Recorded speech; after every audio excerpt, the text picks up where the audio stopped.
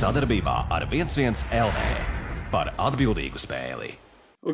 Labvakar visiem runātājiem, gan arī klausītājiem. 21:00 pirmdiena, 15. novembris, jau 33. naglas, karstās naglas.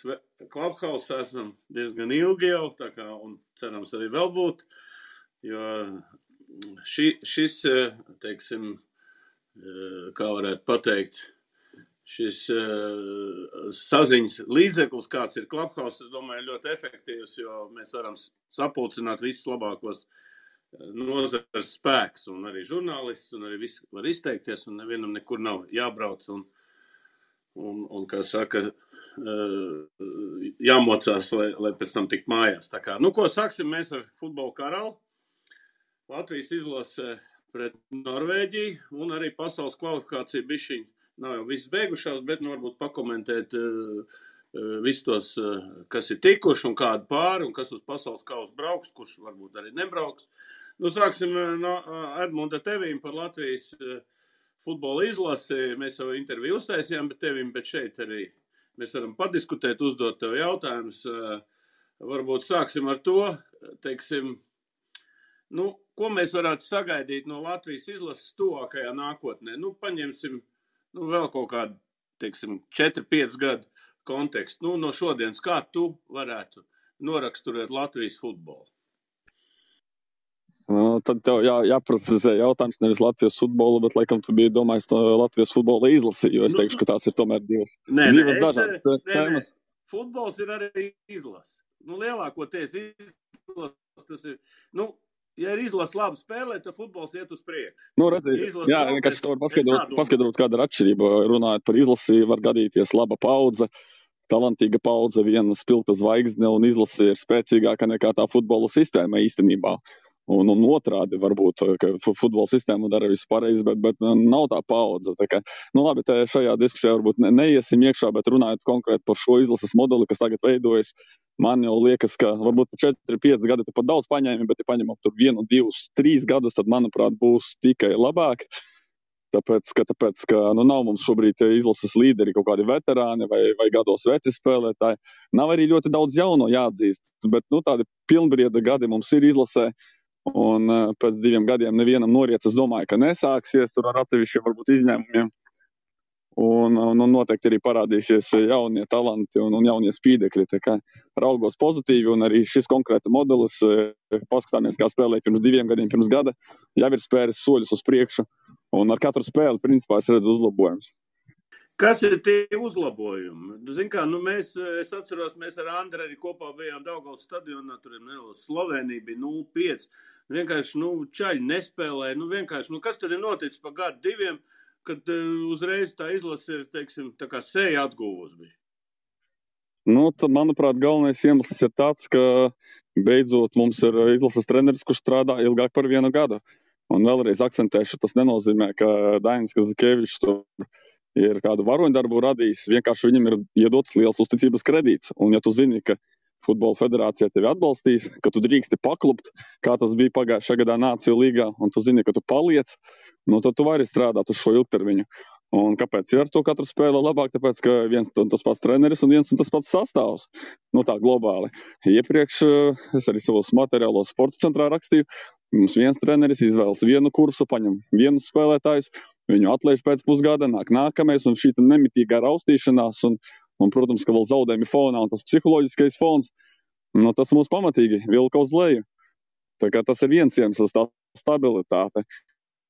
Varbūt kaut kur arī nekad nav tikai viens iemesls, varbūt kaut kur nevaru to zinātniski pierādīt, bet personīgā sajūta ir tāda, ka tie latvieši, kuri virslīgas vadošajās komandās spēlē, ka viņi trenējas vairāk, ka viņu motivācija ir augstāka, lai izkapātu to vietu Rīga, RFS, arī Valmieras pamatsastāvā, Liepājas pamatsastāvā, jo pārsvarā spēlē leģionāri, un ja tu nebūsi labs, tu vienkārši nebūsi sastāvā. Un vēl pēc gada tu zaudēsi vienkārši darbu. Tā kā man liekas, ka drusku latviešu futbolistiem ir tās pakaļas svilst arī līdz ar jauno limitu. Jautājums, vai globāli tas dod labumu Latvijas futbolam, jo atkal ir tādi varbūt, kas varbūt pametīs futbolu, jo viņi neredz perspektīvu un tā tālāk. Bet tie, kuri ir izcīnījuši šīs 3 vietas pamatsastāvā starp latviešiem lielajos virslīgas klubos, viņi kļūst labāki. Tāds tas redzējums. Tagad varētu arī es gribētu vēl pirms uzdot, gan Andrejs, gan Andris pievienosies, gan vēl kāds arī Aldis, kas grib pa futbolu uzdot. Es vēl Danielam uzdošu, pastāst lūdzu, kas notika Turcijā tieši spēles laikā un vispār kaut kāda neadekvāta, vispār, godīgi sakot, pirmo reizi redz turkus tādu uzvedību attiecībā. Kas tad ir, ko tad Latvija tāda izdarīja, ka turki tā priecājās?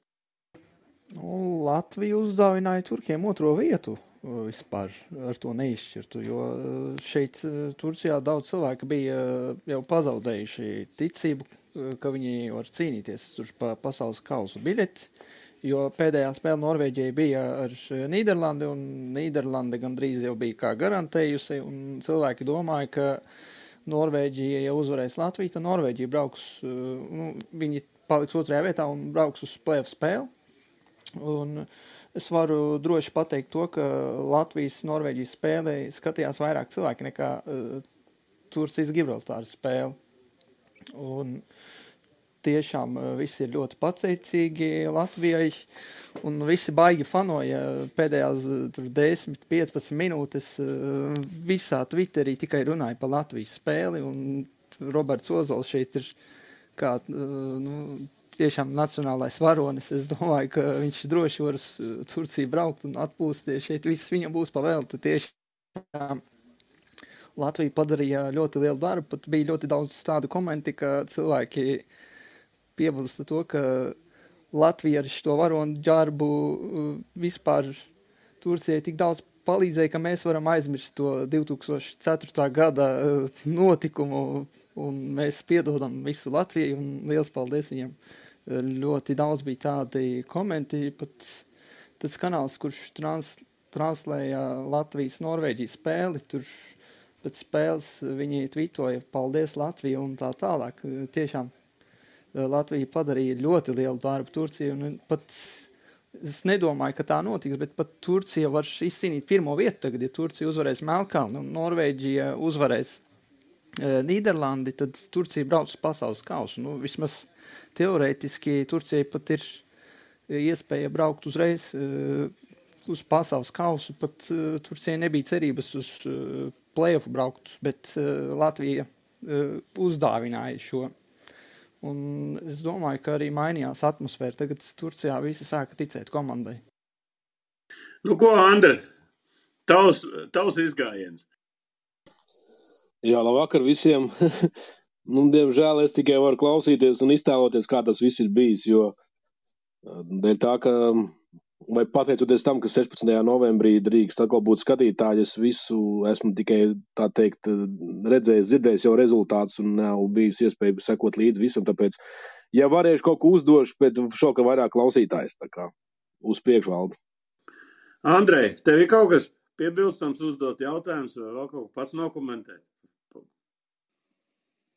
Nē, ko te es tur nokomentēšu. Es tikai, man īstenībā par to Ozolu interesanti šķita, viņš tur tautas varonis, ne tikai Latvijas, bet arī Turcijas tautas varonis, tagad, cik es saprotu. Bet varbūt Edmunds var pastāstīt to situāciju no viņa pozīcijām. Viņam ir līgums vēl ar Riga FC, un kā tev šķiet, viņš šajā sezonā nebija vairs tik stabils klubā. Bet tagad viņš ir stabili kļuvis par izlases 1. numuru. Kā tu redzi, viņam, teiksim, no viņa pozīcijām ir jāpaliek te, kur viņš tagad ir kluba ziņā, vai tomēr jāmeklē cita vieta, kur ir kaut kāda stabilāka pozīcija? Jā, godīgi sakot, nemācēšu pateikt, cik viņam ir vēl līgums. Pieļauju, ka viņam vēl ir spēkā līgums ar Rīgu vismaz uz 1 gadu, bet runājot par viņa perspektīvām izsisties kaut kur tālāk, jo šī spēle tiešām bija spilgta.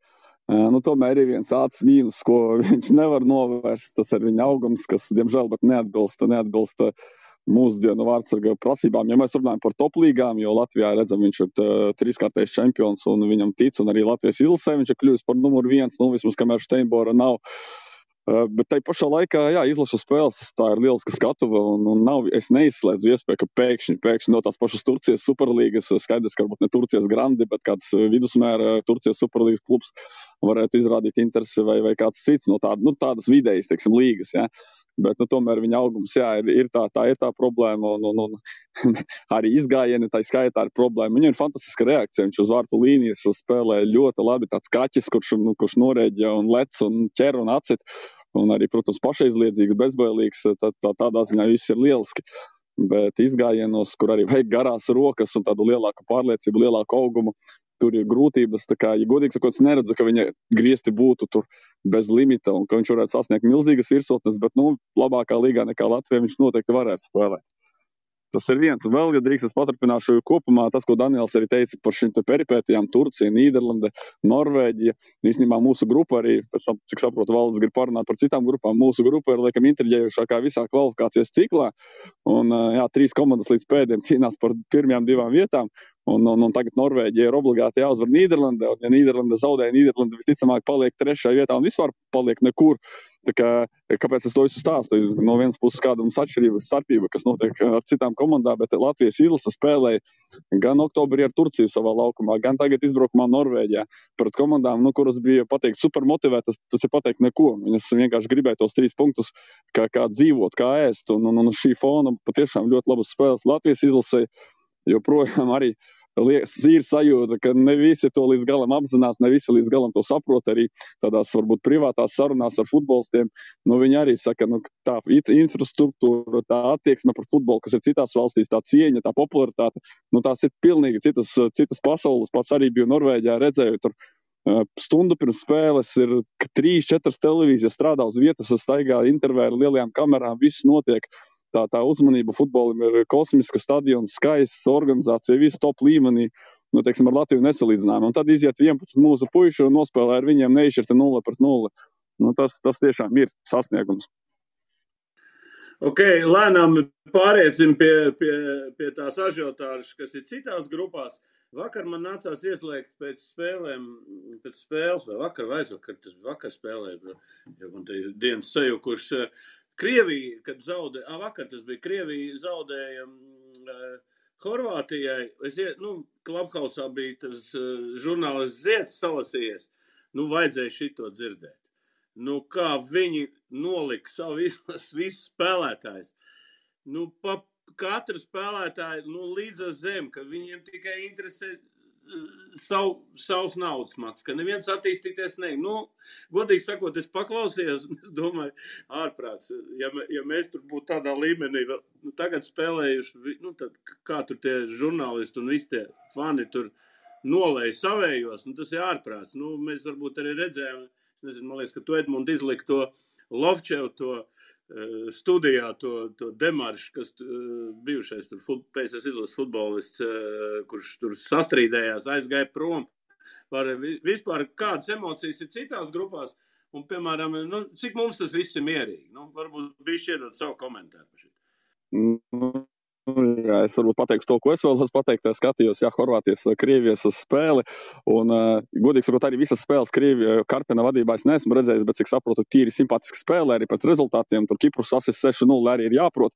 Tā kā laba varbūt arī komanda veidojas, bet tas, kā viņi spēlē pret Horvātiem, tieši tā pieeja, ka bija acīm redzams, ka viņi nespēlē ar pretspēli, ka viņi ir atbraukuši pēc šī 0-0. Jā, tur bija pamatīgas Lietuvas un uz laukums bija smags un, principā, aizsargāties bija parocīgi, bet tas, ka viņiem nebija pretspēles, mēs varam šeit atkal vilkt paralēls ar Latviju.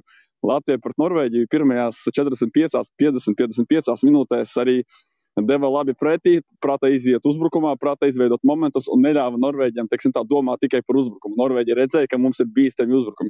Tad Horvāti pret Krieviem to absolūti neredzēja. Viņi saprata no paša sākuma, ka Krievi tikai uz aizsardzības darbībām tendēti.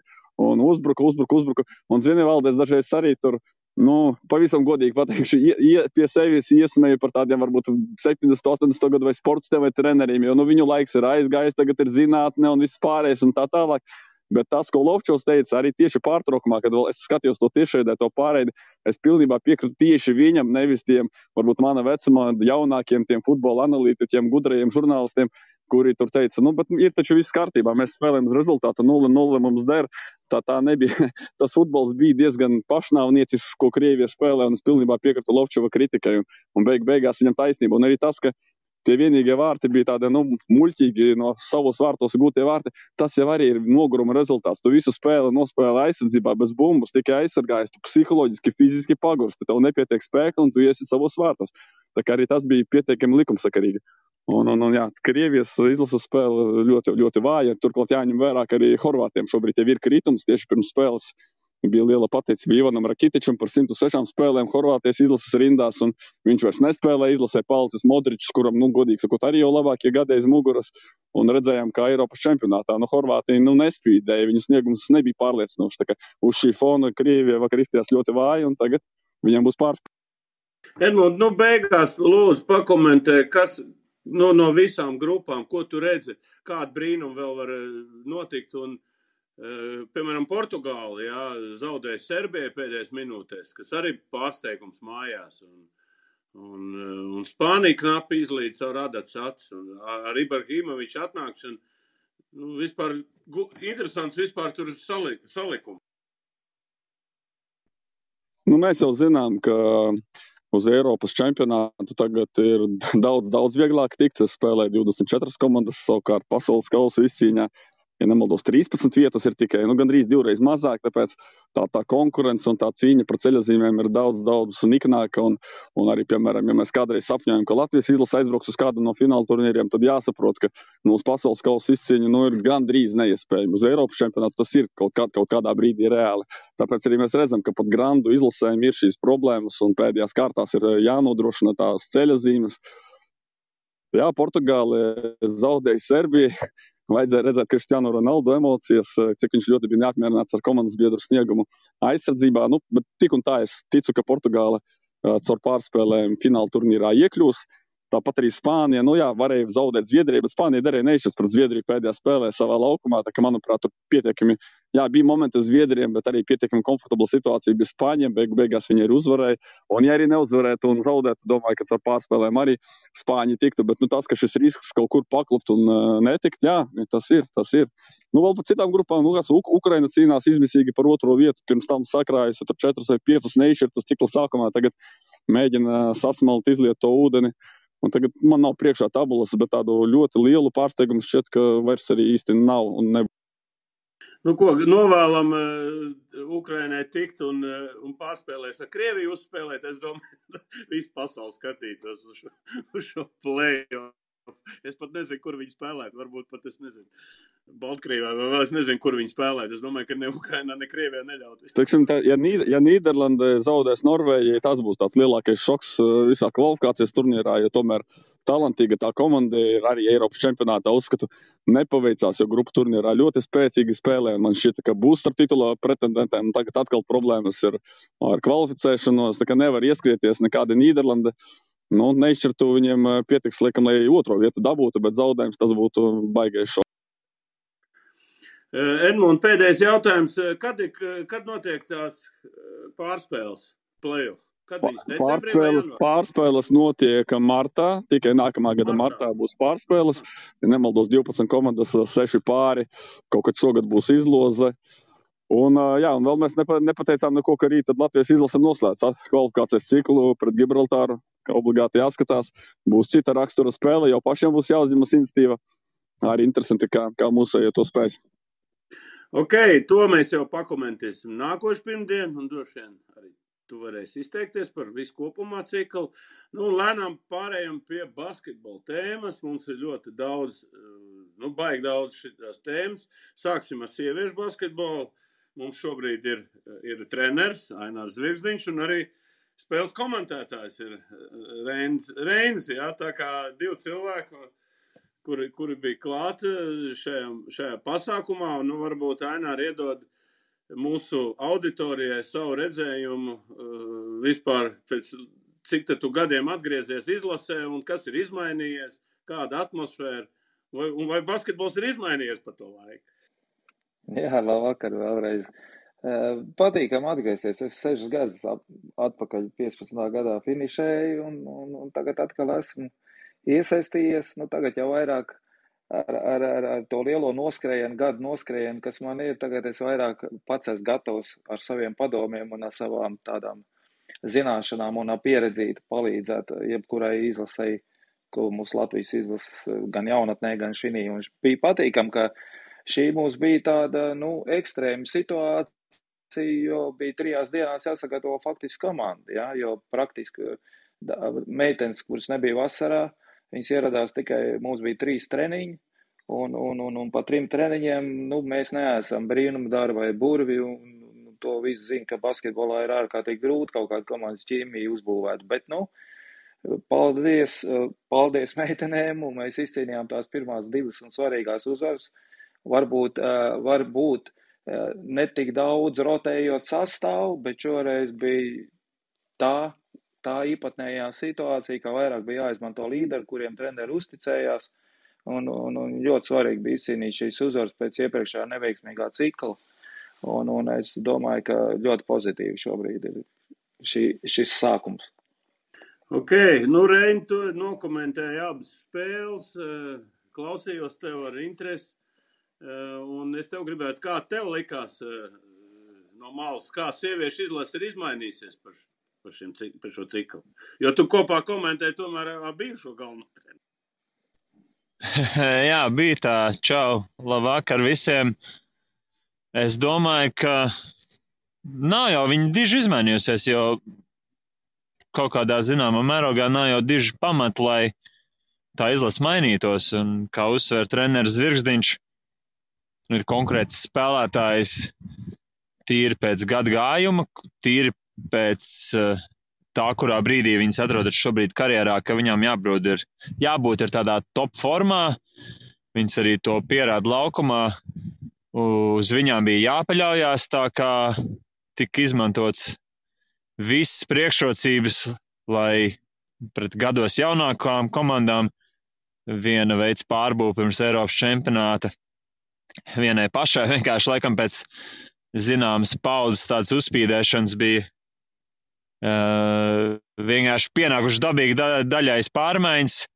Mēs konkrēti uzspiedām savus paudzes pārākumu un vairākas no tām spēles niansēm, kas palīdzēja gūt to pārsvaru, pat bija gadu laikā vienkārši arī pieredzēts. Spēlē pret Zviedriju, Anete Steinberga, cik vien vajadzēja, skrēja cauri vienai sadarbībai. Tur varēja mainīties, tur varēja nemainīties, bet Zviedrijas izlases basketbolists viņu zem groza pārspēja. Kitija Laks savus metienus sameta, un arī, es domāju, tam bija ļoti liela nozīme Steinbergai un Babkenai, pateicoties tiem izlases rekordiem. Bija varbūt vieta virsrakstos, bet Kitija Laks, piemēram, vispār kā tāda punktu guvēja, kā tālmetienu speciālists, var noskriet 3-4 minūtes bez bumbas, tad tikt pie tā viena metiena, viņa vienmēr situācijas izmanto. Elīna Babkina sev parādīja no labākās puses, Aija Putniņa pēc atgriešanās ierindā.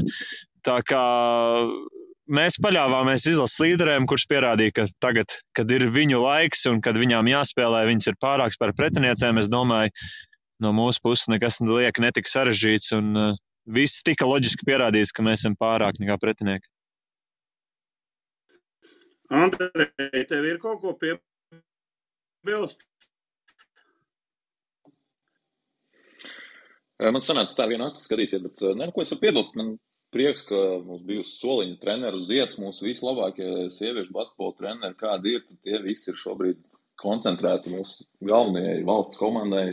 Tas ir visas labākās spēlētājas. Es domāju, ka savā ziņā jau pat likumsakarīgs tas rezultāts, lai gan, protams, mēs zinām, ka arī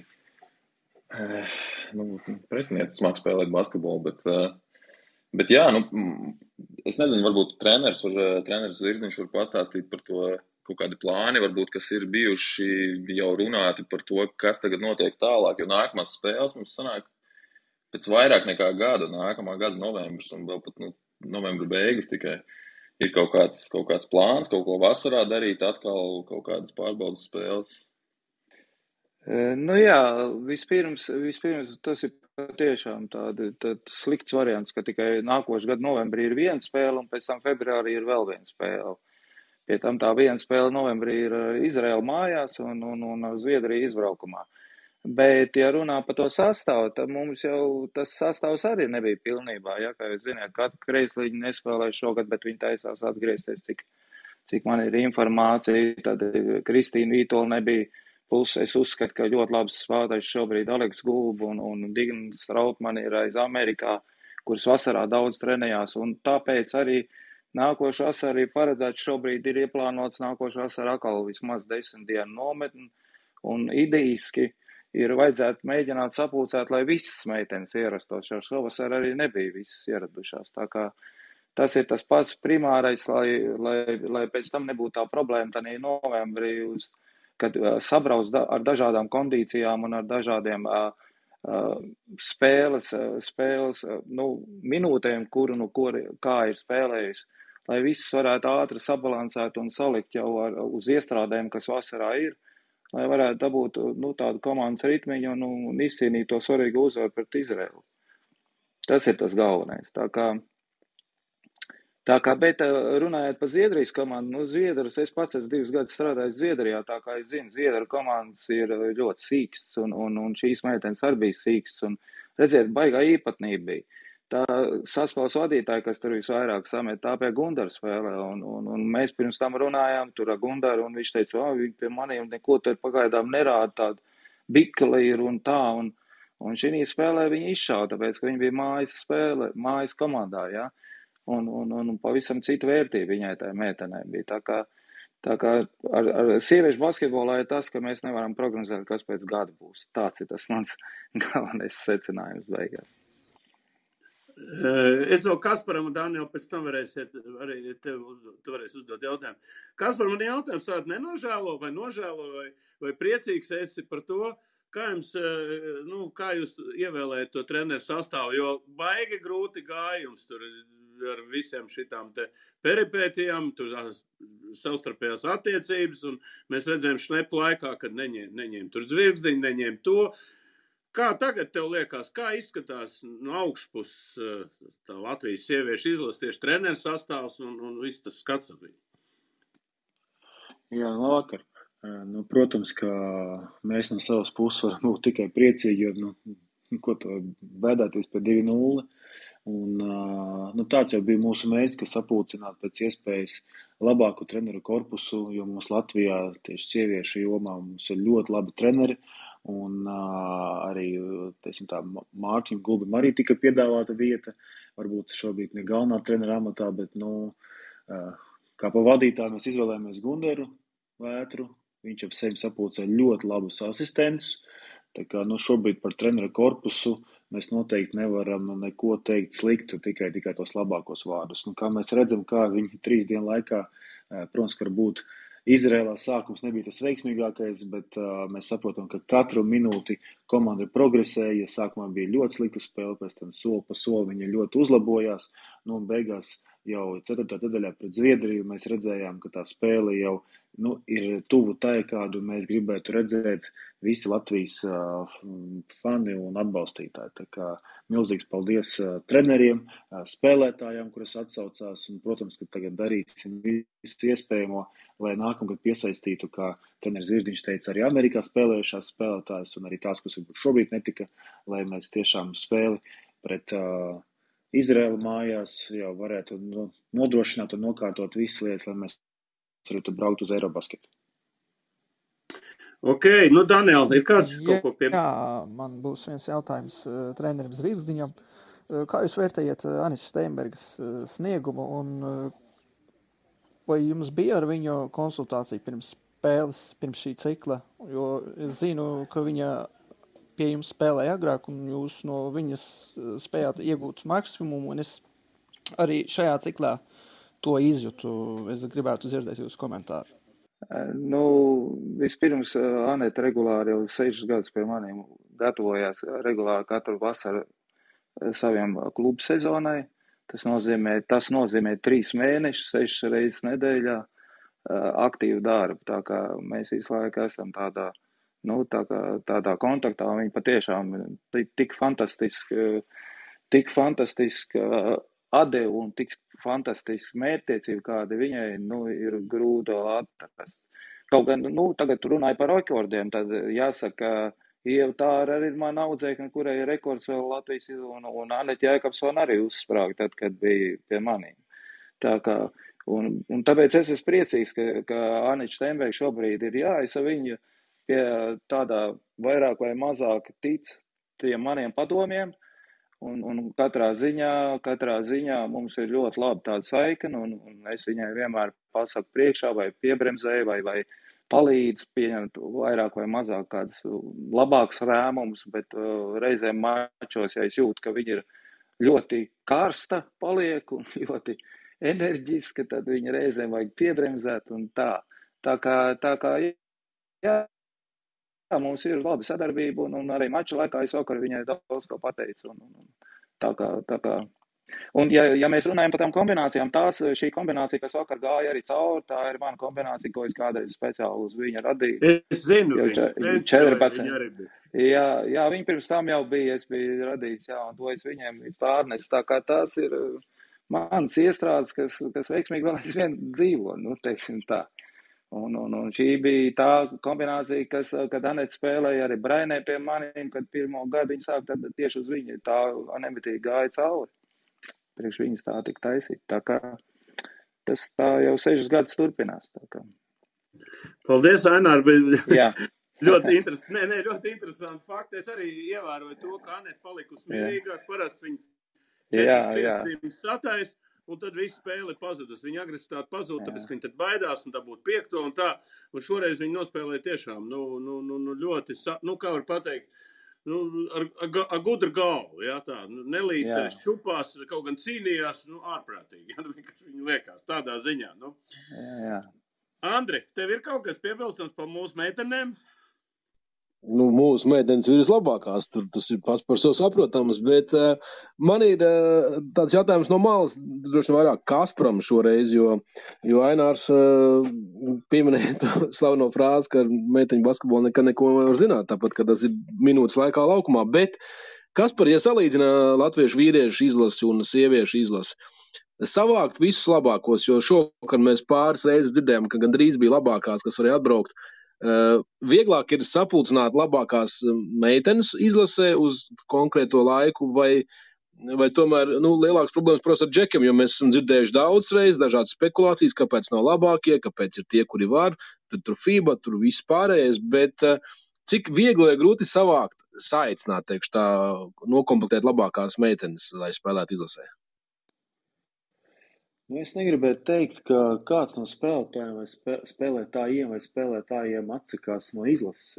Tam ir vairāki faktori, ka, piemēram, mūsu NBA spēlētāji paši par sevi nevar tikt, un Eirolīgas konflikts ar FIBU arī rada zināmus iemeslus. Meitenēm tāda problēma neeksistē, bet savukārt varbūt ne tās izlases līderis, bet ka noteikti varētu paplašināt rotāciju amerikāņu spēlētājs, kas vēl īsti varbūt nav gatavs būt par līderiem, bet ir potenciāls. Diemžēl uz kvalifikācijas spēlē mēs nevaram dabūt.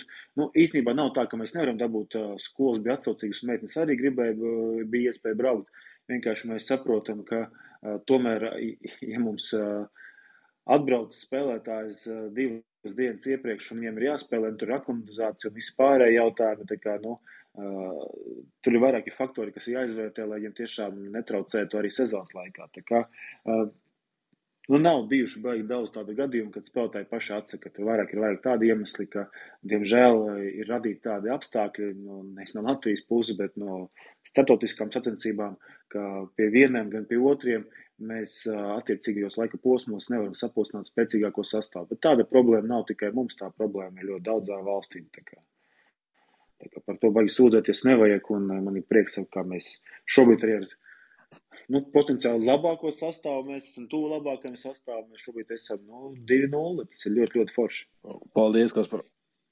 Pabeidzot meiteņu tēmu, es arī gribētu no sevis pateikt to, ka spēles skatoties varēja redzēt, kad ir disciplīna, kad nav vairāk tāda, piemēram, Elīnas pašdarbība, kad viņi stingri spēlē pēc kaut kādas sistēmas, un arī Anete, kura darbojās ļoti efektīvi, un Kiti īstā laikā izšāva, tā kā un pārējās meitenes tik cīnījās, tā kā, bet lēnām pārējām pie čaļu, pie čaļiem šodien tika publicēts saraksts ar 15 spēlētājiem. Es varbūt, Reini, gribētu tavu komentāru. Es jau arī ierakstīju Twitterī, ka ir Kuruds, bet tikai ne Arturs, bet ir Radions. Tā kā ir arī Pasečniks, mums 3 NBA spēlētāji bijušie. Ja? Varbūt iedod savu komentāru, ko tu gaidi no šīs izlases.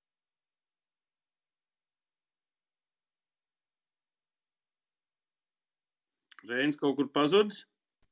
Esmu tepat. No šīs izlases es arī gaidu 2-0. Es domāju, tas nebūs viegli. Tas nav pašaprotams iznākums, bet ņemot vērā, kā pašiem serbiem ir gājis, kuri zaudēja.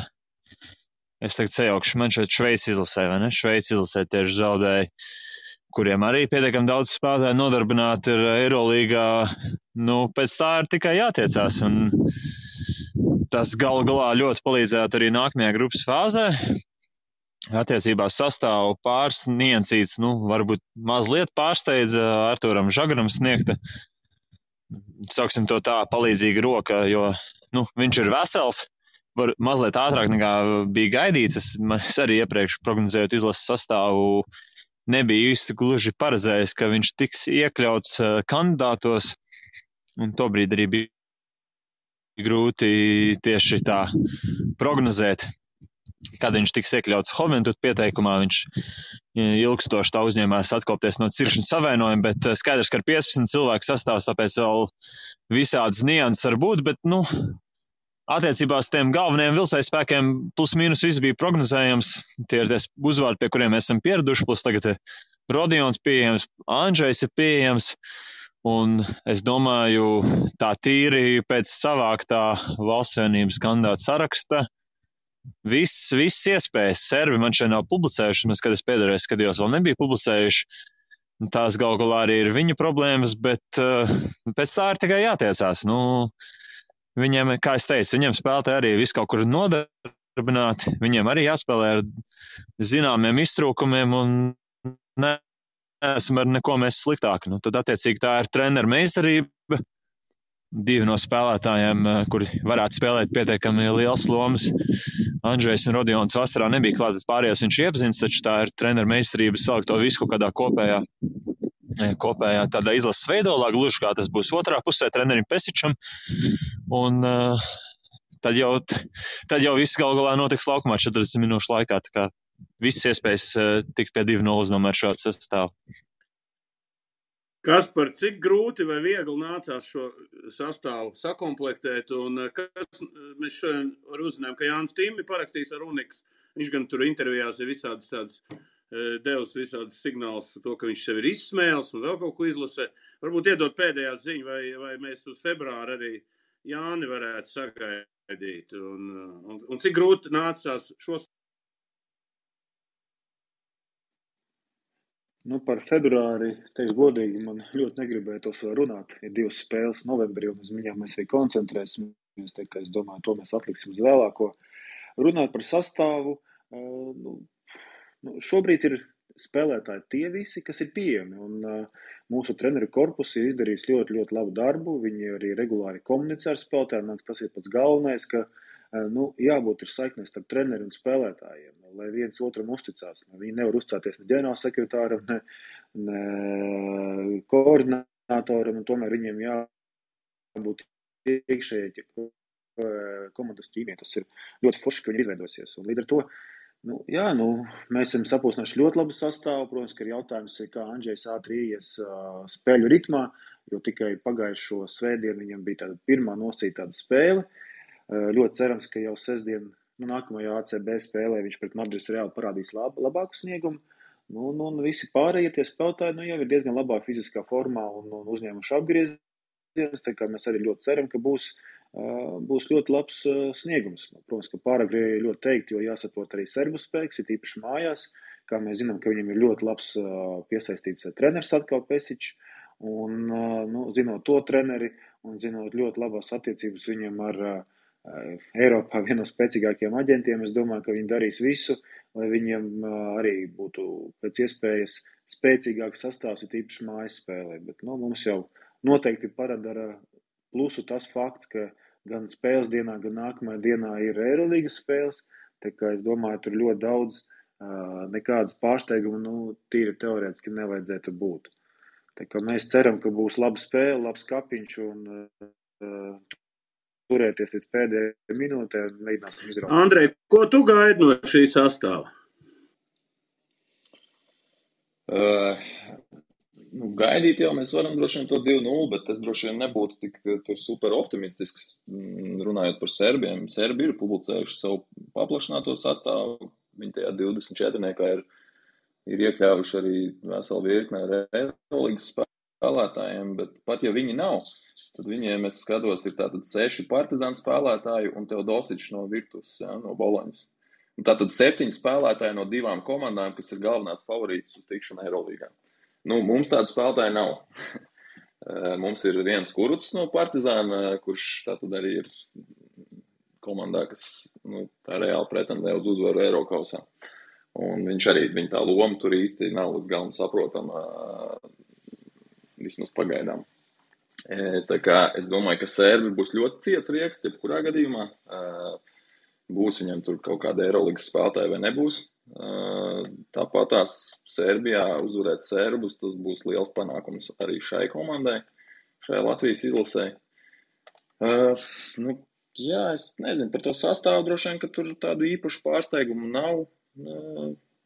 Forši, ka Andžejs ir atgriezies, es gan domāju, ka Banki izlasē galvenais pirmais centrs ir Klaus Čavars, jo viņš ir tas teikt aizsardzības cementētājs, pietiekami veikls dažādās aizsardzības sistēmās, kas pietrūkst varbūt Mārtiņam. Mārtiņš savukārt šobrīd ir spēlētājs, kurš viņš ir, tā teikt, mūsu vīru basketbola leģenda jau, 10-11 gadu izlasē bijis vienmēr klāt.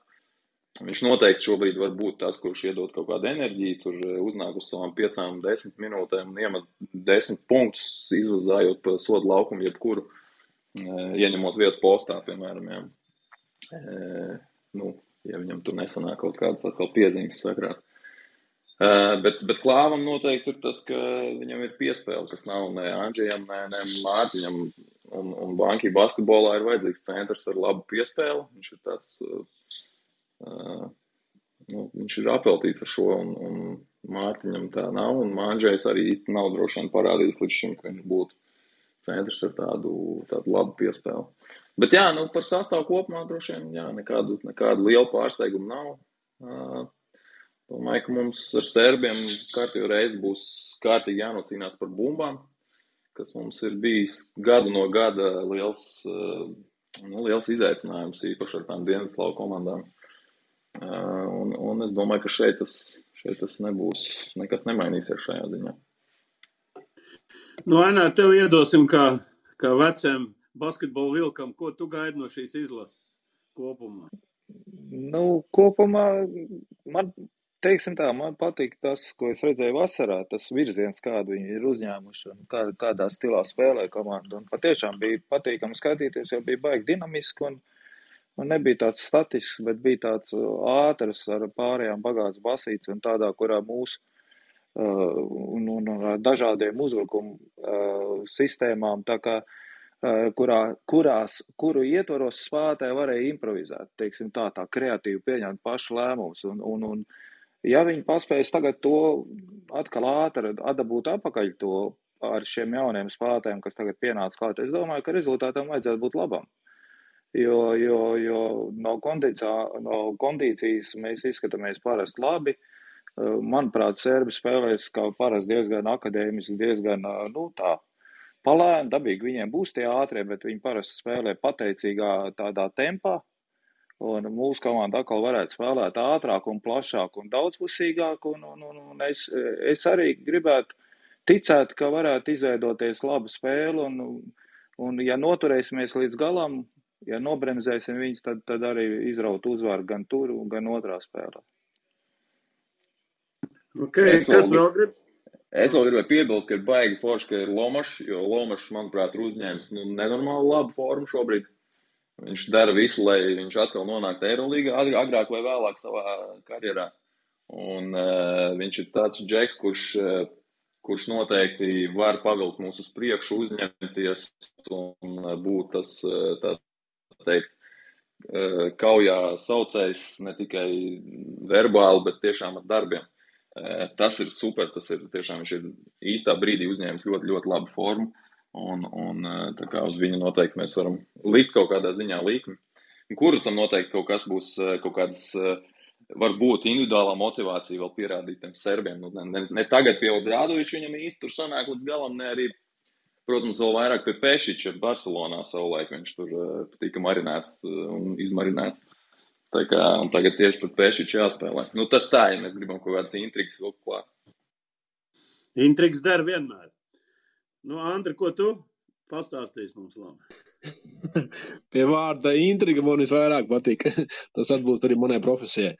Katrā ziņā arī liels prieks par to sastāvu, jo varēja arī saprast un sadzirdēt runās tādas, nu, būs labi, ja būs tas labi, būs labi, ja te būs labi. Man liekas, ka izlasi jauni, viņi tāda, nu, ar augstu ambīciju un nav tāds spiediens uzreiz no malas, kā mēs zinām, kā agrāk ir, kad ir ar lieliem līgumiem un tā kā es domāju, būs interesanti. Nu, katrā ziņā pēc futbola izlases un meiteņu spēles, tad puišiem jātur latī, to arī jānovēl.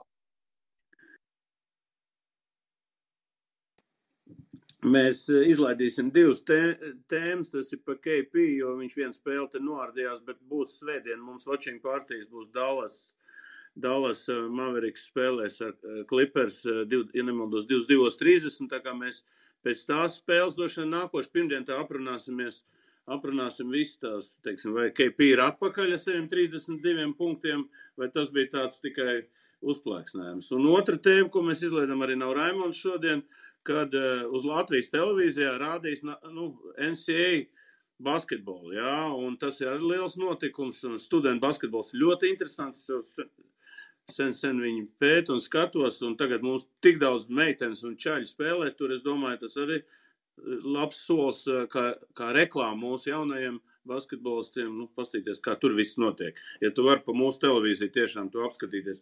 Tur būs Raimonds apakaļ zeps, tad mēs nākošu nedēļu. Pēdējā tēma basketbolā ir, es tomēr gribētu Kasparam uzprasīt, došana arī visu varētu uzjautāt, kas šobrīd notiek, mēs redzējām, kas notika pagājušajā nedēļā sakarā ar visu to skandālu, pat bija izteikta neusticība, bet tika balsošana par Kasparu Ciprus ģenerālsekretāru vietu bija, tāds diezgan, kā var pateikt, futbola stilā tāds bija kaut kāds nepatīkams incidents, un tagad man gribētos zināt, ko tas viss ir beidzies, un kas šobrīd kuries 3x3 basketbolu, jo es saprotu, kad tas cilvēks, kas ir bijis, ir atlaists, un varbūt Kaspar, tu pastāst, kā tas viss tur notika, un kā es domāju. Nē, noteikti negribās tagad mazgāt netīro veļu, un es domāju, to noteikti nav jādara. Mums ir jāfokusējās uz mūsu spēlētājiem. Mums ir fantastisks panākums olimpiskajās spēlēs, mēs esam čempioni, un šobrīd izlase spēlē labi. Mums ir priekšā vīriešu spēles, tā kā es domāju, nav ko tur līst iekšienē, bet skaidrs ir viens, kad mašīna ripo, viņa jāripo vienā virzienā, ja kaut kas sāk ripot mazliet citā virzienā, es nedomāju tīri 3x3 kontekstā, bet visa basketbola kopumā, tad kaut kas nav pareizi, un tad varbūt jāmaina ritenis vai kaut kas cits. Runājot par, kas tālāk kuries 3x3, mums ir šobrīd ļoti labi piemēri. Mums ir olimpiskie čempioni, mums ir treneris, kurš ir gan Eiropas čempions, gan ir pasaulē otrā vieta, gan arī pasaules tūres uzvarētājs. Tā kā mums ir ļoti labi cilvēki jau ar pieredzi, kuri dod padomus jau ļoti augstām un attīstītām valstīm. Šobrīd neņemt viņu pieredzi būtu muļķīgi. Līdz ar to, es domāju, sūdzēties, kurš aizvietos un ka vieta paliks tukša, tas ir ļoti, ļoti nepareizi. Mums ir ļoti labi speciālisti, un es ļoti ticu, ka es arī zinu, ka šis lauciņš arī ir sakārtots un būs sakārtots vēl vairāk. Tā kā tas tā īsumā.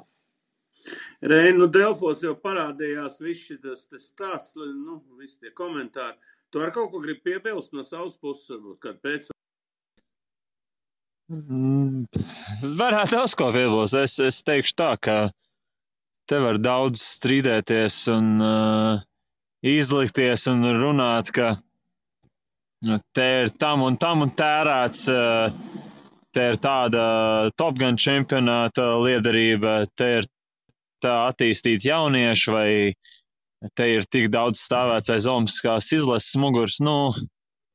Es domāju, ka tas vairāk ir. Tā ir daļa kaut kāda no strīda, tā ir daļa no emocijām, bet vismaz pēc tā, ko es uzzināju, aprunājoties ar cilvēkiem, pētot viedokļus, tas ir patiešām vairāk saistīts ar personībām un mans personīgais viedoklis. Un es devu Edgaram Jansonam iespēju izteikties, kad es veidoju šo rakstu portālā Delfi, bet tas galvenokārt vienkārši bija ar nespēju saprasties cilvēciski. Viņš var nepiekrist, vismaz no man uzzinātās informācijas, viņš patiešām jaucās treneru darbā. Un, ja es tā iedotu piemēru, jo 3-3 basketbols tiešām jauns sporta veids, tas varbūt tā tīri teorētiski cilvēkiem klausoties un uzzinot informāciju par to visu situāciju, tas tā nesasaistās, bet tas ir patiešām tā ir ekvivalenta situācija, ja kāds ņemtu no valdes tagad Gundaram Vētram vai Aināram Zvirgzdiņam vai Lukam Bankī teiktu, ka lūdzu dari šādi, pat bez lūdzu vienkārši ņemtu, piezvanītu pa telefonu, kliektu virsū lamvārdiem, kliektu virsū, ka jādara šādi. Kā teica Edgars Jansons, var nepiekrist notikumu tādam raksturojumam, bet no tā, ko es uzzināju, tā patiešām ir noticis. Tā kā tam bija daudzreiz lielāka saistība ar komunikācijas veidu, ar komunikācijas metodēm, ar savstarpējo saprašanos. Domāju, arī kaut kādā mērogā varbūt no otras puses nebija tik liela pretīm nākšana, bet katrā ziņā šī komunikācija tika izgāsta un varbūt tiks jaukts kādā brīdī iekšā tāds skatījums, kā vēlējās valde iet pretim kaut kādiem mērķiem 3-3 basketbolā, bet tās ir tikai emocijas, komunikācijas stils, un šajā gadījumā tas nebija adekvāts, man liekas, tāpēc tas skandāls notika. Un tāpēc arī bija zināma atbrīvošanās valdē. Bet tā ir tīri mana perspektīva. Es zinu, ka Jansona kungs man nepiekrīt, bet viņam visas tiesības nepiekrīt. Andrej, es te uzdošu jautājumu, kā tu reaģē uz visu to, kā tik ātri un operatīvi tika atlaists Jansons? Godīgi sakot, es pēdējo gadus neatceros, kad kaut kas tāds būtu līdzīgs. Parasti viss kāvās savā starpā, un šeit tik ātri viss notika, kad, godīgi sakot, es pats biju pār. Laba pārvaldība. Kaspar. bet es domāju, ka, es nezinu, es šajā stāstā iedziļinājos tik tālu, cik izlasīja Reiņa rakstu Delfos, un ja kāds nav izlasījis, tad lasiet un atbalstiet kvalitatīvu sporta žurnālistiku tur.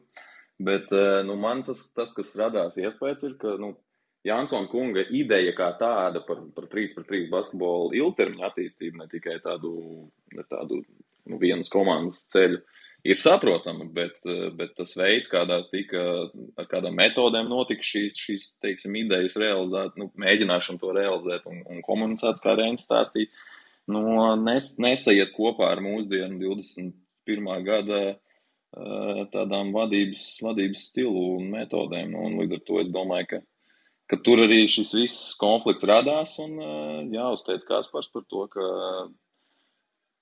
kā tas tika ļoti, es teiktu, konstruktīvi atrisināts.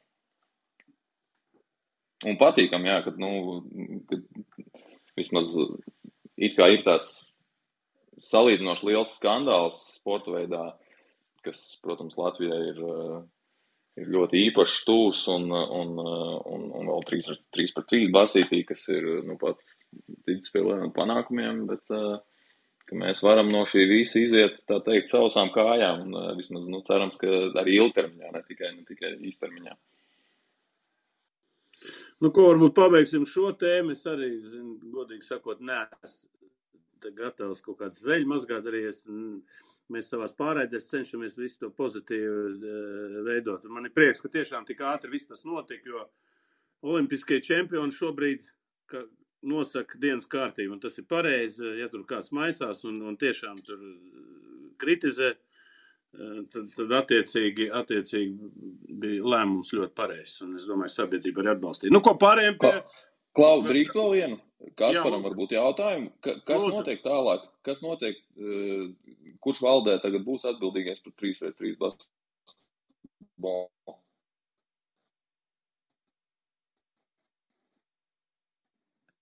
Cilvēkiem, tā kā es domāju, mums nevajag uzreiz ķerties, kurš tagad būs, kurš tagad vadīs. Mums 3x3 komisija darbojās.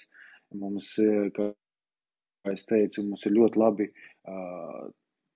ļoti labas personības, kuras varētu arī tālāk bīdīt idejas, un šobrīd likšanas pēc, es domāju, tas vismuļķīgākais, ko mēs varam izdarīt, jāpaiet mazliet laikam, jāsaprot, kura būtu vispareizākā kandidatūra, un nav teicis, ka mums rīt vai parīt obligāti jāliek cilvēks. Kā mēs zinām, iepriekšējā valde strādāja gan ar 5, gan ar 6 cilvēkiem, un strādāja sekmīgi, tā kā tur noteikti nav nekādas problēmas. Bet no savas puses, es varu pateikt tikai vienu, ka Latvijas Basketbola Savienības šobrīd uzstādījums ir tāds, ka, ja mums ir kādi jauni projekti, tad mēs kopā strādājam un domājam, kā piesaistīt finansējumu, un nekādā gadījumā mēs šobrīd ne mūsu plānos, ne mūsu arī programmā ir tā, ka, ja ir kāda laba ideja, tad mēs no kaut kādām citām labām idejām uzreiz atņemam finansējumu un pārdavam. Tā tas noteikti manā skatījumā ir nepareizs redzējums. Mums viss, kas mums ir jādara, ja ir laba ideja, tad mums kopā ir jādomā gan ar valdi, gan ar padomi, gan ar biedriem, kā mēs pie šīs programmas varam kopīgi piesaistīt finansējumu, lai mēs to programmu varam palaist un īstenot. Tā kā, tas tā īsumā. Es vēl Valdi varētu piebilst no savas puses vienu komentāru. Es piebildīšu to, ka es vienkārši arī saņēmu atsauksmes par to, ka, lūk, kā te Lasmans runājis un kāpēc viņš tā runājis un kādu iemeslu dēļ viņš tā darīs, bet, kaut kādā mērogā es tā visu apdomājot pēc tam, tas jau ir tas olimpiskā čempiona svars un tā iedziļinoties varbūt žurnālistikas profesijā kā tādā un kāpēc cilvēki mēdz kādās situācijās runāt, man šeit ir jāsaprot, ka citi nav tādās pozīcijās, lai šajā brīdī atklāti paust savu viedokli vai to paust zem savu vārdu. Viņi labāk aprunājas anonīmi un varbūt mēs pēc laika tā aizdomāsimies vai sapratīsim, ka tur bija zinām vērtība tam, ka Kārlis Lasmans, olimpiskais čempions, ņēma savās rokās tādu situāciju, vēlējās runāt tieši esot tas, kurš publiski izliek to savu vārdu uz letes un saskaroties iespējams ar kaut kādām tālākām negācijām vai to, ka uz viņu tiks kādas negatīvas emocijas uzrīdīts. Tā kā, kā jau tu izteicies, olimpiskajiem čempioniem tomēr kaut kāda vērtība ir tam pašam vārdam, tai pašai nozīmē, tā kā es domāju, to arī nevajadzētu palaist garām. Jo galā kādam bija jāierunājās, un pieņemsim, ja nebūtu tas olimpiskais zelts, tad tā situācija arī būtu krasi atšķirīga, un visticamāk arī tad varbūt no izlases puses nebūtu tāda gatavība runāt vai komentēt, tā kā es domāju, tam ir pietiekami liela nozīme, un tas kaut kādā mērogā ir jānovērtē un jāliek tādā zināmā perspektīvā, tā uz visu situāciju atskatot. Ok, vēl kāds gribēja izteikties? Nav tad vairāk neviena, jā? Halo, jūs man dzirdat, jā? Jā, viss kārtībā. Viss kārtībā, man te parādījās, kad ir pūri. Ko pārējām pie motosporta karaļa. Formula 1, divas gongas ir notikušas. Turnīrs tabulā lielas izmaiņas nav, bet intriga ir kā teikt, sasniegusi maksimumu, palikuši 3 posmi. Aldi, dod mūsu skatītājiem savu vērtējumu, kas notika šajās 2 gonkās un ko mēs varētu sagaidīt pēdējās 3. Jā, labvakar vēlreiz. Jā, divas sacīkstes mums bija Meksika un Brazīlija. Tālie posmi, tagad šonedēļ beigās atgriežos nedaudz vairāk tā kā tuvāk mūsu platumgrādiem uz Kataru.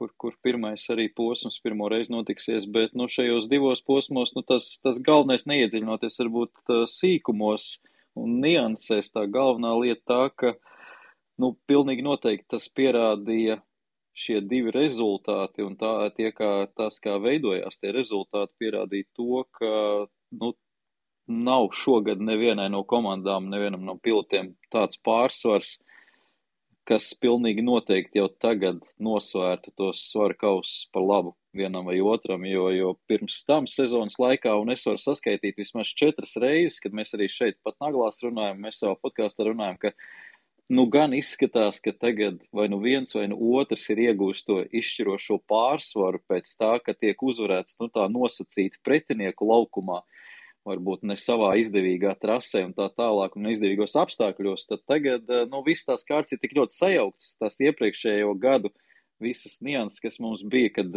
Mercedes ir ātri ar savu jaudu, var izbraukt, Red Bulls ar savu piespiedīju spēku, visu var izdarīt, un viņiem ir attiecīgas trases, kur viņi var vinēt. Tad šogad ir tā, ka Mercedes var vinēt iepriekš Red Bull trasē, un Red Bull var vinēt Mercedes trasē. Un tas nozīmē tikai to, ka abas komandas ir tik ļoti niansēs aizgājušas savā attīstībā uz augšu, ka nav viņām izteikts vairs stiprās un vājās puses un vājās vietas, jo šīm mašīnām, šī jau ir pēdējais gads, šīm konkrēti paudzes mašīnām, tas ir 8. gads, un tur tiešām aiziet absolūtās niansēs. Viņas joprojām ir tās pašas mašīnas, kas iesāktai 14. gadā attīstību, un tās joprojām tiek būvēts, un te tiešām tas viss šobrīd ir diezgan mistiski, jo neviens negaidītu pilnīgi noteikti Brazīlijā tādu pārsvaru no Mercedes un no Hamiltona. Viņi ir dabūjuši jaunu dzinēju, tas dzinējs elpo ļoti dziļi, un ir tas pārsvars šobrīd Lewisam Hamiltonam, tas sots, kas bija arī sestdienas kvalifikācijā, to vienkārši vienā pūtienā 24 apļos atspēlēja Hamiltons, pēc tam sacīkstē no 10. vietas uzvarēja, kā viņš pats teica, tad iespējams viena no labākajām sacīkstēm viņa karjerā, šeit arī gribētos tam piekrist. Un kaut kas līdzīgs būs arī nākamajos posmos, vēl uz tas vējš ir iepūtis burās tam Mercedesam pilnīgi noteikti, un viņi izmantos to, ka tas dzinējs ir svaigs, un to šobrīd, vismaz 2 posmos un 2 trasēs nākamajās, ko es redzu uz priekšu, tas ļoti veiksmīgi varētu tikt izmantots. Ko liks pretī Red Bull? Red Bull vienmēr ir bijuši spēcīgi ar aerodinamiku un laikam ar intrigām. Tā kā es sagaidu, ka būs tomēr kaut kāda veida maksimāli politiskās spēles, bez kā Formula 1 nekad nav iztikusi, tā kā sagaidiet arī cīņas ārpus ringa, un Kristians Horners ir ļoti liels meistars tajā ziņā, un Netflix berzē rokas pilnīgi noteikti. Netflixam būs ko rādīt, un šeit nebūs jāpārspīlē un jāmeklē tās intrigas un kaut ko jāizpušķ, jo te viss tiek nolikts priekšā. Tā kā būs visos līmeņos kruta būs. Jā, tu arī ilgi neesi dzirdēts pie mums, kaut kur bija braukāja pazudis. Es te uzprasīšu tādu jautājumu, vai mēs varam sagaidīt Sennas Prosta pēdējo gongu vai izšķirošo gongu, ka viņi saskriesies tomēr. Kāda tavu prognoze? Jā, čau visiem. Patiesībā iet uz to. Es gribētu teikt, ka, protams, formula vairs nav tāda, kāda viņa bija kādreiz, kur James Hunts varēja ievilkt pa muti kādam trases maršalam tikai tāpēc, ka tas mēģina viņu izvilkt no formulas ārā. Tas ir, protams, ka viss ir gājis uz priekšu un mainījies, un pasauli ir mainījusies, bet tas nemazina to adrenalīnu un nemazina tās likmes, kas ir Formulā 1. Vai mēs, ja vispār ir šāda sadursme iespējama, es kaut kā vairāk tad viņu gaidītu no Verstappen puses, nevis no Hamiltona, un arī lielāka jēga tam būtu, jo izdevīgāk, laikam, lai abi divi izstājās ir tam, kurš ir čempionāta vadībā. Es gan tomēr ļoti ceru, ka tas viss atrisināsies trasē. Jā, es domāju, ka jebkurā gadījumā kaut kāds berzēšanās būs, bet es ļoti ceru, ka nebūs tāda čempionāta izšķiroša kreša kaut kāda, ko kāds būs izraisījis tikai tāpēc, lai kaut kas tur notiktu. Un tāpēc es negribu, lai to tiesneši lem, kā saka, iznākumu čempionātam. Bet katrā ziņā tos entos gadus, ko mēs tagad skatījāmies pirms tam formulu un kaut kā sentimentāli domājām par tiem laikiem, kad notika Sennas un Prosta kreša un vispār, es domāju, kāpēc mums vairs nav atdodēt mums formulu, tad reku jums viņi ir. Šitā sezona ir, un mēs esam ļoti tuvu tam, ko tu tikko teici, tā kā berzēšanās būs liela, jā, Alts jau precīzi pateica, Red Bullam patīk dokuments plīvināt pa gaisu, un visādi savādāk. Mercedesam atkal tas āmurs rokā ir baigi smagais, un tad āmura galā ir Toto Wolffs, un tu var redzēt, ka viņi, ja viņas ritīgi sadusmo, tad viņi var kā ceļarulis iet pāri visiem. Tas izskatījās vismaz Brazīlijā tā. Redzēsim. Katrā ziņā paskatīsimies, kas notiks tālāk, ja Hamiltons tiešām var 25 pozīcijas atspēlēt un pēc tam vēl gonku vinēt pa 10 sekundēm, kā tas notiek šeit. Tikai tāpēc, protams, arī nosacīt pateicīgāk, ka trase ir garāka taisna un vispārējais, bet pateicoties tam, ka viņam ir svaigs motors, Nu, tad es jau šodien arī podkāstā runāju, es teicu, es Mercedes vietā tagad uz katru gonku liktu to jaunu dzinēju vienkārši iekšā un zvetēt. Nu, ko, mīnus 5 vietas, tās nav mīnus 25, mēs varam atspēlēt, noteikti, zin kā. Tā kā, jā. Es ļoti ceru, ka tas nebeigsies kaut kādā tiesneša lēmumā. Es ļoti ceru, ka tas tiks atrisināts trasē, bet tas, ka mūs sagaida ļoti interesanti atlikušie posmi, ir ļoti labi, un es esmu ļoti priecīgs, ka Brazīlijā notika tas, kas notika, jo man jau bija tā, ka pirms Brazīlijas man likās, tomēr Verstapens ir ātrāks, tur laikam baigi daudz izredžu vairs nav, un tagad arī mans kāršu namiņš sabrukt, līdz ar to es esmu tikai priecīgs kā skatītājs. Es cilvēks vienkārši, man vajag, zin kā, lai ir, man nevajag asins, bet man vajag action noteikti. Jā, Aldi, es tev uzdošu vēl par Mercedes un Red Bull, es domāju, ka par otriem pilotiem, jā, kāda viņa loma spēlē, es skatos, Bottas tur, kā teikt, pilnīgi nepalīdz Hamiltonam, tad Peres cenšas darīt visu, ko var, varbūt padot, kā tu redzi tālāko gaitu vispār starp šiem. Jā, tad mēs redzam, kāpēc vieni ir pirmie piloti un kāpēc otri ir otrie piloti. Un ir jautājums, kāpēc Bottas arī ar pietiekami svaigi dzinēju nevar tikt tam pašam Verstapenam līdz pietiekami ātri, un Hamiltons viņam var apskriet riņķī, pa kuru pus vajag. Tas kāpēc tas nav tā, ka kāds izdomāja, ka tu būsi pirmais un tu būsi otrais. Tas diezgan dabiski atlases procesā arī tiek salikts pa plauktiņiem, un es domāju, ka viņi paši to ļoti labi saprot. Bet savstarpējā cīņā šodien arī atzīmē par Peresu liels prieks, ja esat pamanījuši, tad Peres pēdējās 3 kvalifikācijās, kas viņam vispār kopš dzimšanas ir tā vājā vieta.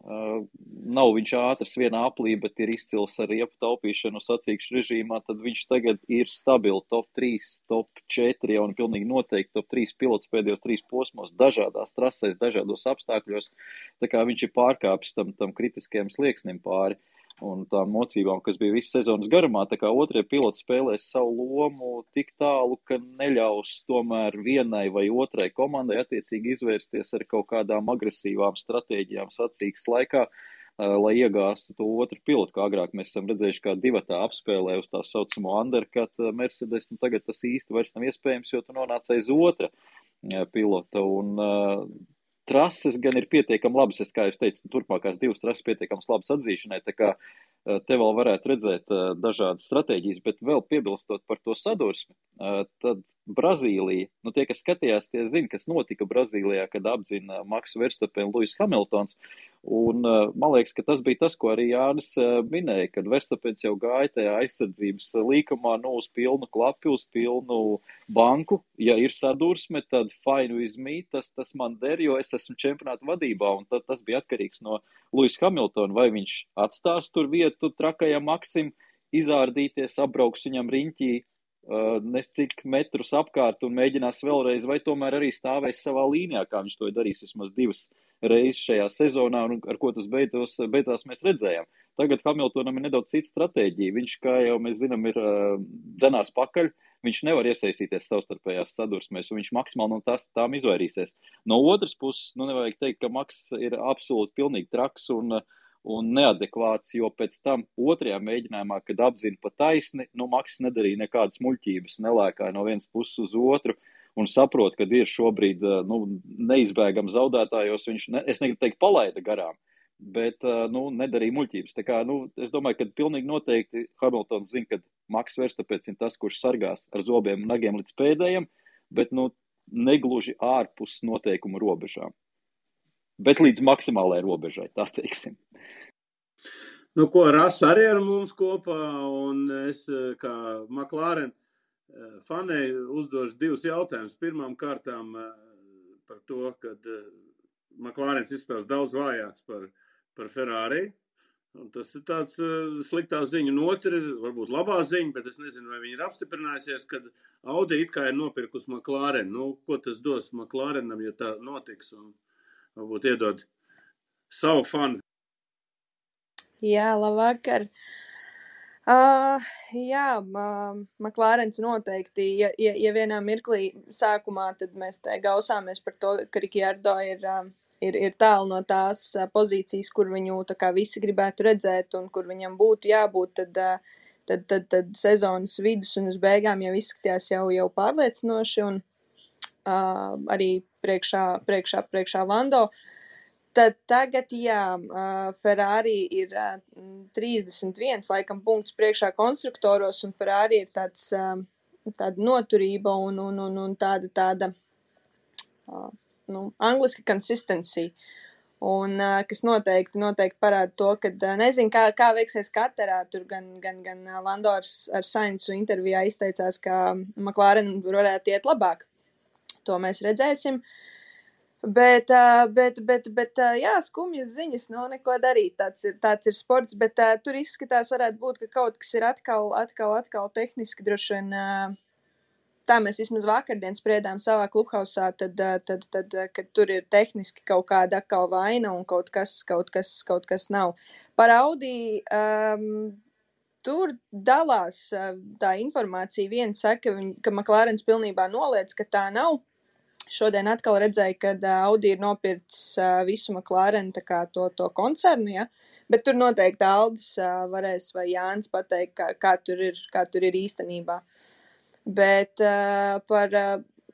piedod tevis nīsto Hamiltonu, es gribu piebilst tikai to, ka šī bija nedēļas nogale, kur parādījās Hamiltonu tiešām kosmiskā, episkā spējas vienkārši parādīt, kas viņš ir un uz ko viņš ir spējīgs. Tā kā tur cepuri nost, viņš ir viennozīmīgi, es domāju, šīs paudzes, šī laika tiešām top 1 pilots un tas parādās visās pozīcijās. Tā kā nevis Aldi, bet Valdi piedod. Nē, es pieņemu. Es jau ne jau pa viņu spējām, teiksim, viņa braukšanas spējām es nerunāju. Es runāju vispār par viņu ārpus uzvedību lielākoties. Tas man nepatīk. Tā kā viņš uzvedās uz trasu, teiksim, brauc, tur pat neviens, man liekas, par to. Bet es uzdošu jautājumu arī Aldi, varbūt Jānim šoreiz, ja, tādu filozofisku vairāk. Varbūt tieši Hamiltonam pietrūk šādas 6 sezonas, tad viņš būtu tiešām izcilākais pilots par Schumacheru, jo, godīgi sakot, šī bija, man liekas, pirmā sezona no 6, kurā viņš, tiešām, par viņu var priecāties, principā. Viņš varbūt ir ķilnieks, šīs situācijas ķilnieks. Daļai varbūt to var piekrist tā. Man liekas, ka mūsu atmiņā vienkārši palikuši visi tie čempionu tituli, ko viņš pārliecinoši vienkārši aizbrauc visiem pa priekšu, bet ne visi gadi tādi ir bijuši. Aldis noteikti kā vēsturnieks zinās precīzāk, bet es zinu, ka viņa pirmais čempionu tituls galīgi netika izcīnīts vieglā ceļā 2007. vēl apakaļ gadā, man liekas, bija, 7. Nē, tas bija 8. 8. Jā. Tur viņa atdeva titulu, 2 atdeva. Jā, un tad arī vienu gadu Fetels diezgan labi arī konkurenci viņu sastādīja, un pārāk jau dominēja tā pati Mercedes formula, taču, jebkurā gadījumā mēs šo esam jau cilājuši baigi daudz reizes. Pirmais, viņam nav bijis, šis gads parādīs īstenībā, ja viņš šogad paņems, tad viņam nevajag vēl vairāk citus gadus, tad viņš absolūti, man liekas, akreditēs visus tos iepriekšējos čempionu titulus arī sev, un tur nebūs vairs nekādu šaubu, jo mēs redzam, ka Maks brauc, perfekti vienkārši, viņš kolosālā ātrumā lido, bez kļūdām faktiski, un, ja Maksi šādā te kombinācijā var sasist, tad tu esi krūts čals arī. Ja godīgi, tad man, tas, kas mani pārliecina, laikam ir tieši tas kvantums ar čempionu tituliem. Mēs jau par to esam arī runājuši, kad atrast šo te motivāciju sevi iekšējo, neskatoties uz to, ka tev ir tur ātrākā formula, tu esi labākajā komandā, bet atrast sevi to motivāciju augstākajā līmenī, visu laiku noturēties tur un visu laiku tos čempionu tituls ņemt, tas vien jau parāda par viņa kaut kādu tur ekstra īpašībām. Un, es nešaubos ne mirkli, ka viņš ir pelnījis visus no tiem čempionu tituliem un ka viņš ir kruts čals, ja. Tā kā, un šis varētu vienkārši būt, ja tas ir 8. un kaut kā man iekšēji liekas, ka arī, ja tiešām viņš paņems to čempionu titulu, tad tas varētu būt arī viņa pēdējais. Es nezinu, kaut kā tāda iekšējā man tāds čujs, ņuks un poņi, kā saka. Un tas būtu tāds trekns punktiņš tam visam pasākumam. Tālāk viņš jau varētu izklaidēties. Aldi, es tev uzdošu to pašu jautājumu, bet es vēsturisko kontekstu, ka 2005. gadā Alonso apstādināja Šumacher 7-kārtējo čempionu, ja? Nu, un tagad ir pienācis laiks, ka Maks var apstādināt arī Hamiltonu, arī kā 7-kārtējo čempionu. Vai tu redz te kaut kādu līdzību un vai tiešām tā notiks? Nu, vai tā notiks? Tas jau nedaudz no pareģa. Es domāju, ka tā notiks. Tāda sajūta bija no sākuma un laikam nevar vienkārši atkāpties no tās sajūtas, jo Red Bull iet maksimāli kaulā šogad ar visu attīstību un psiho diezgan traki uz to, jo viņiem esošajā ērā tas nav izdevies un tas būtu milzīgs sasniegums tomēr nolikt pašu Mercedes pie vietas. Tā kā es teiktu, ka drīzāk kāda notiks, bet, protams, šie pretmeti jaunais nogāž veco, tas ir ideāls stāsts, ko saprot jebkurš, kas ir skatījies, lasījis pasakas, skatījies multenis, tur visur uz to tas ir balstīts un pamatos te ir tas pats, tāpēc arī tāds seriāls ir aizgājis, tā kā, protams, tas visiem patīk, un vai mēs esam vecā pusē vai jaunā pusē, vai vecā čempiona vai jaunā pretendenta pusē, tad tur mēs paši varam izvēlēties. Tā kā tas viss ir ideāli un no tāda viedokļa nav starpība, kurš no viņiem vinēs. Es domāju, Formula 1 jau ir šobrīd ieguvēja. Es varbūt pavisam īsti tāda tehniskāka lieta, bet interesanti par Ferrari jūs te runājāt, jo es tieši pētīju priekš podcastu, kas tur pa lietu, kāpēc Ferrari ir pēkšņi atdzīvojušies. Un es domāju, ka arī klausītājiem ir daudz Ferrari līdzjutēji, jo, kā teica Enzo Ferrari, tad liekat bērnam uzzīmēt mašīnu, viņš uzzīmēs viņu sarkanu. Tā kā Ferrari noteikti zina visi. Tad par Ferrari tā, ka viņi būtiski pirms 4 posmiem savu bateriju nomainīja no 400 voltiem uz 8, un tas nozīmē, ka tur nāk ne tikai papildus jauda, bet tā elektrojauda, ko viņi ir izmantot krietni ilgākā laikā visa apļa garumā, šī reģenerētā jauda. Un tas savukārt nozīmē, ka viņi var braukt ar krietni agresīvākiem piespēdēja spēka līmeņiem, ar agresīvāku aerodinamiku. Un pagājušajā gadā viņi to nevarēja darīt, tāpēc viņi tādi vanskari bija pagājušā sezonā. Viņam kaut kādā veidā bija jākompensē tas, ka viņi bija notriekti pie zemes ar to dzinēju šmaukšanos, un viņiem dzinējs bija pilnīgs nekāds, un viņi to kompensē ar aerodinamiku. Šogad viņi liek visu iekšā aerodinamikā, un dzinējs velk līdzi, un līdz ar to viņi ar to soli ir tad aizgājuši priekšā McLarenam, kurš savukārt kopš vasaras brīvlaika nav vispār neko darījis mašīnas attīstībai, un šeit es nesaku, ka tas ir slikti vai labi, tāds ir viņu virziens, jo viņi pilni visus resursus iemetuši nākamā gada formulā. Kuram pareizi Ferrari vai McLaren, to mēs redzēsim nākamgad, jo nākamgad mašīna, protams, kā mēs zinām, pilnīgi no citas paudzes, pilnīgi no citas sēras, tā kā tas tāds neliela piebilda par Ferrari. Par Audi vēl pasaka, pagaid, Raslēņš atbild par Audi. Kas tur ir Audi un McLaren, tu mums, man liekas? Es, godīgi sakot, es neko vairāk nemācīšu pateikt, jo kamēr nav oficiālais paziņojums, es vienkārši neesmu veltījis tam laiku, tā kā šoreiz arī nezināšu vairāk tos pašus virsrakstus, es esmu redzējis, bet tur nav oficiāls paziņojums bijis no McLaren. Nav dūma bez uguns, un es negribētu, lai tas notiek, ja tā īsumā pilnīgi noteikti, bet no otras puses, tas, ka lielā haizivs aprī mazo haizivīti vai ziltiņu, tas ir tāda normāla biznesa sastāvdaļa, bet diemžēl tas varētu nozīmēt tikai to, kāpēc es negribu, lai tas notiek, proti lielai kompānijai ir kaut kādi mērķi, īstermiņa, vidēja termiņa un ilgtermiņa, un ja šobrīd viņiem vajag to formulu, un pēc 5 gadiem vajag, tad izrādīsies pēc 10 gadiem vairs nevajag, viņi izies ārā. Tā tas ir vienmēr bijis, un tā tas ir noticis. McLaren savukārt visu savu biznesu balsta uz motorsportu šeit, Eiropās Formula 1, Amerikā tas ir tagad IndyCar, un līdz ar to tas ir viņa biznesa modelis, un Formula 1 ir mugurkauls. Formulai 1 ir tieši šīs mazās komandas vai vidējās komandas, kuru biznes ir sacīksts, nevis kompānijas, kas nāk iekšā, tādas kā Mercedes, kuras var pateikt, paldies, mums tagad pietiek tērēt naudu šeit, vai tādas kā Audi vai Volkswagen. Tā kā es pilnīgi noteikti negribētu, lai tas notiek, un mums vajag vairāk tādas kā Sauber, kā Williams, tā tālāk kā McLaren. Rasa, tu kaut ko gribēji pie? Es gribēju jautāt, vakardien arī runājām, un viens no dalībniekiem pateica, ka Katarā, neviens līdz šim nav braucis, izņemot savā laikā, tas ir bijis Čeko un, ja nemaldos, Hulkenbergs. Tur mani var palabot, bet vai šajā gadījumā, ja tā ir taisnība, ka Čeko ir braucis to trasi vairākus gadus atpakaļ, vai tā varētu būt kaut kādā mērā Red Bullam priekšrocība? Nē. Jā, es arī gribēju teikt, ka atvainojiet.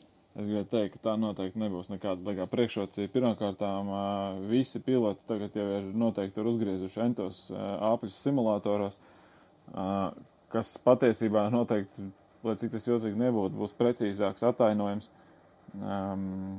Atainojums tam, jo tā ir Formulas 1 simulācija, nevis, jo skaidrs, ka ja Čeko tur ir braucis, tad nav bijusi Formula 1. Tur noteikti ir arī ir veikts kaut kāds izmaiņas tajā trasē, to gan Aldis varbūt labāk varēs pateikt. Nē, izmaiņas nav, bet pareizi teica, jā, tur tas neko nedos. Šajā līmenī visi, praktiski 2-3 apļi, viņi ir tur, kur viņiem vajag, viņi pirms tam pavada diennaktīm tajā simulatorā, kuri tagad ir nenormāli realistiski, un tā ir arī labā lieta, protams, nav jātērē nauda, lai reāls tests aizvadītu, bet vēl vairāk vajadzētu uzmanību pievērst nākamajam posmam Saudarābijā, un es turu visus īkšķus, lai tā trasa tiktu pabeigta, un lai mēs tur turien aizbraukt, nestoties uz to, kā tā valsts izskatās no malas un kā viņi uzvedās. Un mēs varēsim tad par to runāt, bet tā trasa izstās vienkārši fantastiski, tā ātrā līkuma sērija, kas tur ir, tur es domāju, ka pirmajā treniņā vismaz pilnīgi noteikti sašķiros, kurš ir puišels un kurš ir vīrietis no viņiem. Pēc tam jau visi pievilks un visi būs pietiekami ātri, bet es domāju, tieši pirmais treniņš jāskatās tajā jaunajā trasē, tur būs fantastiski momenti, jo tur uzreiz uzskatām varēs redzēt to, ko tu zaudēji jau pašā sākumā, tev nav pietiekami lieli pauti starp kājām, tad tu to pēc tam vienkārši tas 3-kāršojās, 4-kāršojās katrā nākamajā līkumā, jo tu tā līkuma sērija turpinās un tas spirāli tev aiziet vai nu uz labo vai nu uz slikto pusi, un tas būs baigi krūt. Nu ko, Dānēl, tu ar kaut ko gribi uzprasīt vai tu tikai klausies? Nē, es labāk klausītāju lomā, jo es šo posmu neskatījos. Ok, liels paldies visiem runātājiem, klausītājiem. 115 cilvēku šodien izgāja cauri mūsu kopējai sarunai, tā kā mēs esam vienmēr formā. Nākošu nedēļu atkal būs formula atpakaļ. Es domāju, varēsim pakomentēt, kas notiks katrā, jo tagad katrs posms ir zelta vērts.